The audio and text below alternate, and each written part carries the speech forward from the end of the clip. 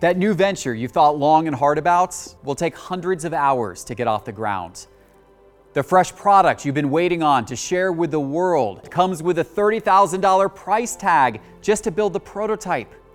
That life-changing idea you've sat on can't get off the ground for less than $150K.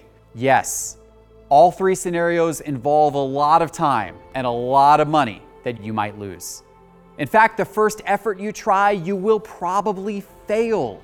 Most new businesses don't make it. You'll have the losses of time and money that were put in. But that's also all you'll ever have to lose if things don't work out. Mathematically, you can't lose anything more than that. You already know the worst that can happen before you've even started. What if the new venture works though? What if the idea actually becomes the next big thing? The potential gains literally have no limit. You could be sitting on a concept that could be worth $1 million or even $100 million. But let's take money out of the possibly lucrative equation. Having the satisfaction of getting something off the ground sparks an incredible sense of pride and accomplishment. And who could put a monetary value on carving your own path to the future?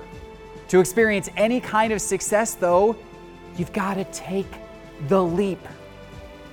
The leap will cost time, it will cost money, or some combination of the two. But if you can muster it, I think you should take the jump. The upside is so much greater than the downside. This episode was brought to you by Jeff's growth agency, 352. If you're looking to acquire more customers or bring new products to market, find out how 352 can grow your business by visiting growwith352.com. That's growwith352.com.